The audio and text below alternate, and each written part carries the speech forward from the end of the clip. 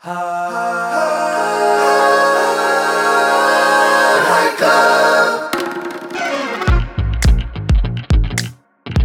and a very warm, albeit belated welcome back to Hype Club. It's been a while since the last episode was released, mainly due to the fact I've been really busy in the studio with lots of artists since the corona measures were relaxed.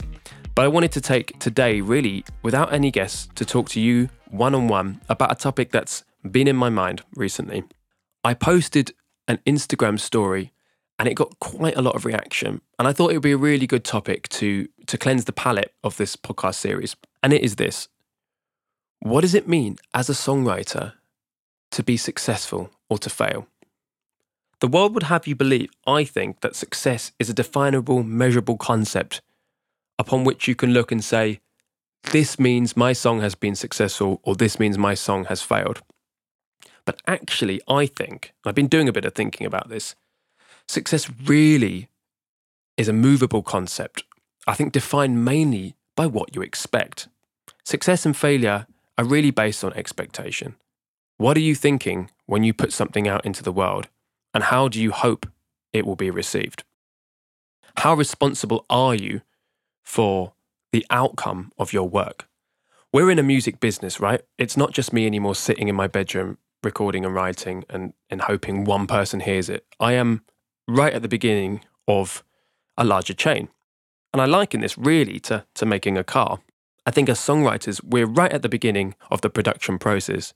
We decide what shape the car will look. We decide where the doors go, what the steering wheel looks like, where the radio sits in the car. And once the car is completed, we present the car to the people higher up, to the marketing people, to the bosses. And depending on whether or not they like what we've created, it then becomes a sellable product. Now, we write as songwriters a lot of songs every year, and I would say this is probably true for virtually everyone in the industry.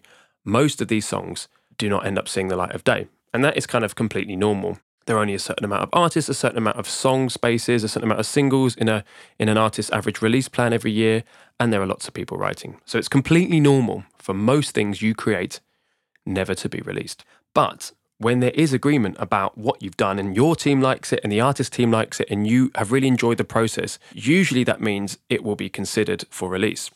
When the light goes green, it moves up the table, moves up to having a release plan around it. Now, I can say as a songwriter, how do I feel when I'm creating, right? Like, what is within my control right here, right now? If I'm in a room with a songwriter and an artist, for instance, like, what can I do? I have to make sure, especially if I'm with an artist, that I'm helping this artist achieve what they want to achieve, right? Like, I'm helping convey the right emotion. How do the artist's melodies interact with that emotion, with the lyric? How complicated do we need to make it? Like, how accessible do we need to make it? Like, there are so many factors in creating a song. There's no exact science. I think anything creative is clearly not a science. So you can't say X plus Y equals Z. You just can't say that. So there are a lot of variables already inherent in the actual first creation of any art, of any work. But the main thing we can say is, in a session, in a room, are we all excited about this? Does this all move us together? And once a yes is achieved, then we can say, okay, we've done something that at least pleases us, that at least makes us feel something. And if it makes us feel something, hopefully people higher up in this food chain of the music business will also feel the same. Sometimes that is the case, sometimes that isn't. But at least we feel that about the product, essentially, that we're creating. Then, if a song does get scheduled for a release, the question is then, when is it released? How is it released? What label? Which radio stations are going to take it? Which Spotify playlists are going to take it?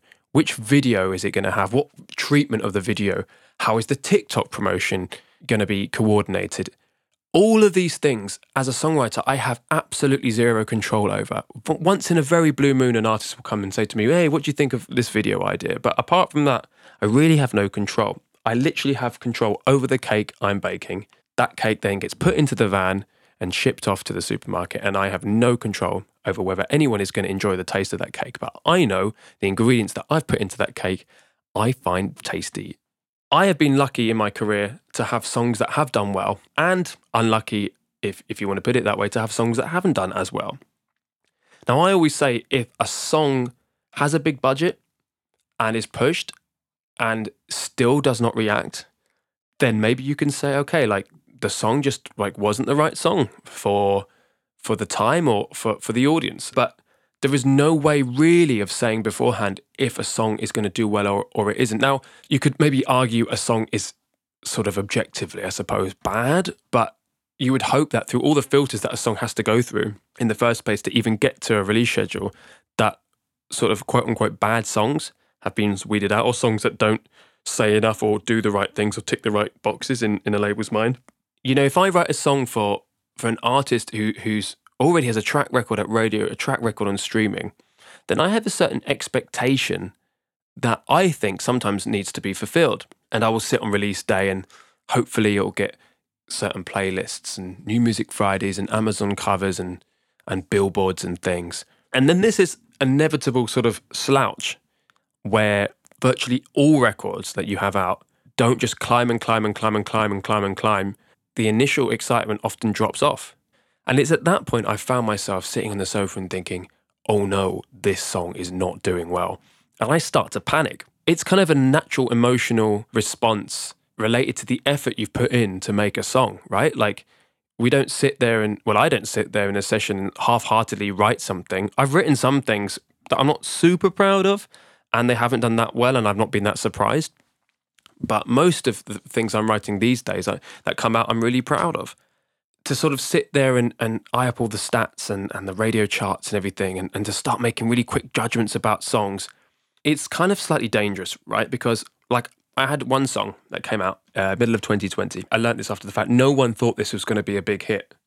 So it was kind of just put out there. It got some playlist support at Spotify and things, and a bit of initial radio in the territory it was first released.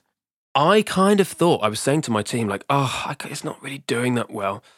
Anyway, 3 months later, it really starts to suddenly pick up. And it picks up. And it starts to hit radio charts. Then it starts to go gold. Then it starts to go platinum. Then it does 50 million streams. Then it does 100 million streams. And then it does 500 million streams. And it becomes one of the top 50 streamed songs worldwide on Spotify. If someone had told me in the first week that this song was going to do anywhere near that, I just would not have believed them. I saw the first few weeks of kind of quiet and stillness as a sort of confirmation that maybe my songwriting wasn't good enough, or I didn't know what I was doing. And really, that's the wrong way to think about it, right? Like I'm a professional songwriter. That's what I do for a living. Now, it doesn't mean that everything I do is going to be successful, quote unquote, or reach a certain expectation of an artist. Sometimes it'll fall in the middle. Sometimes it'll just do okay. And that's also fine. There are so many songs in the world that are released every day. Like, there's some stat I read, it was like millions or something of songs every week or something like it's an absurd amount are released. And to compete with the noise on the internet is like crazy. To have anything stand out, even by a major artist, is a real big achievement. Like, to just get through all those hurdles, like if you really sit back and think about it, is an amazing achievement.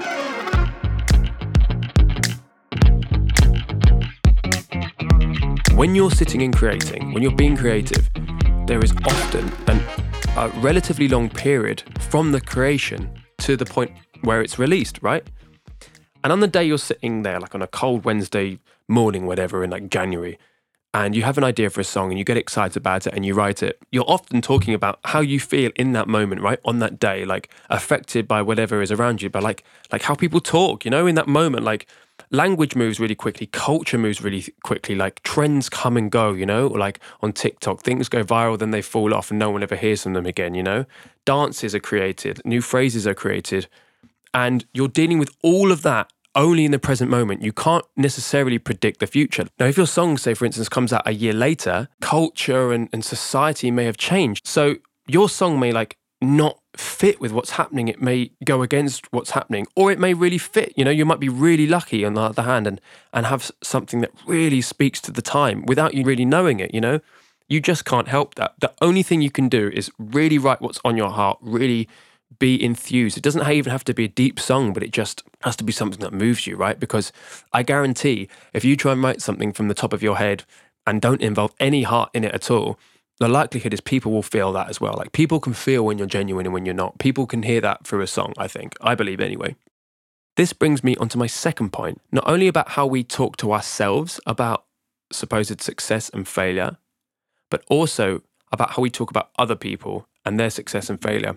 I'm thinking of a colleague, friend of mine now. He had never had a big hit, but I knew he was talented, and he worked on a really, really big record last year. I did some backing vocals on it.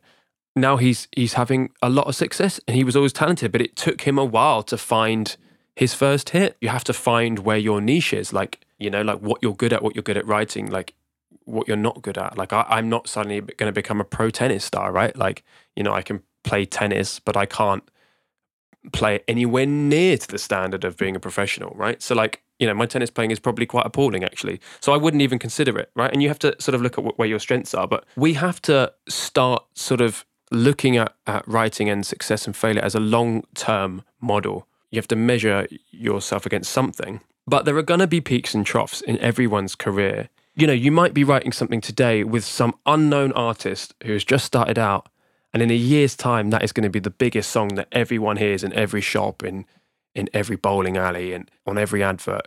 You just don't know. But the main thing is to write what you believe and to stay focused on what you believe and make the right music. You just might be 2 years ahead of everyone else on styles. I started a project of this kind of like fast 80s music, kind of like the Boys of Summer Don Henley thing. And I did like a whole album of it. And I was starting a band with a friend of mine. And we both just got too busy to pursue it. And then literally a year later, Blinding Lights comes out with that exact style, A lot of the times, music making is a lottery. You can't just put your finger on the trigger and fire off a hit, It just doesn't work like that. You can do everything in your power to make sure what you've created is the best thing you can create for that person in that time frame and in that time period. And everything else is left in the hands of the marketing people, the hands of fate, the hands of culture, the hands and the ears of people who get to hear your song if you're lucky enough to reach an audience. To sum up, make sure you're inspired at the beginning of the production line to make sure the car comes looking shiny, has all the right features for the car, and when it's presented to the board, that they look at the car and say, this is a car I want to drive. And hopefully other people will want to drive it too.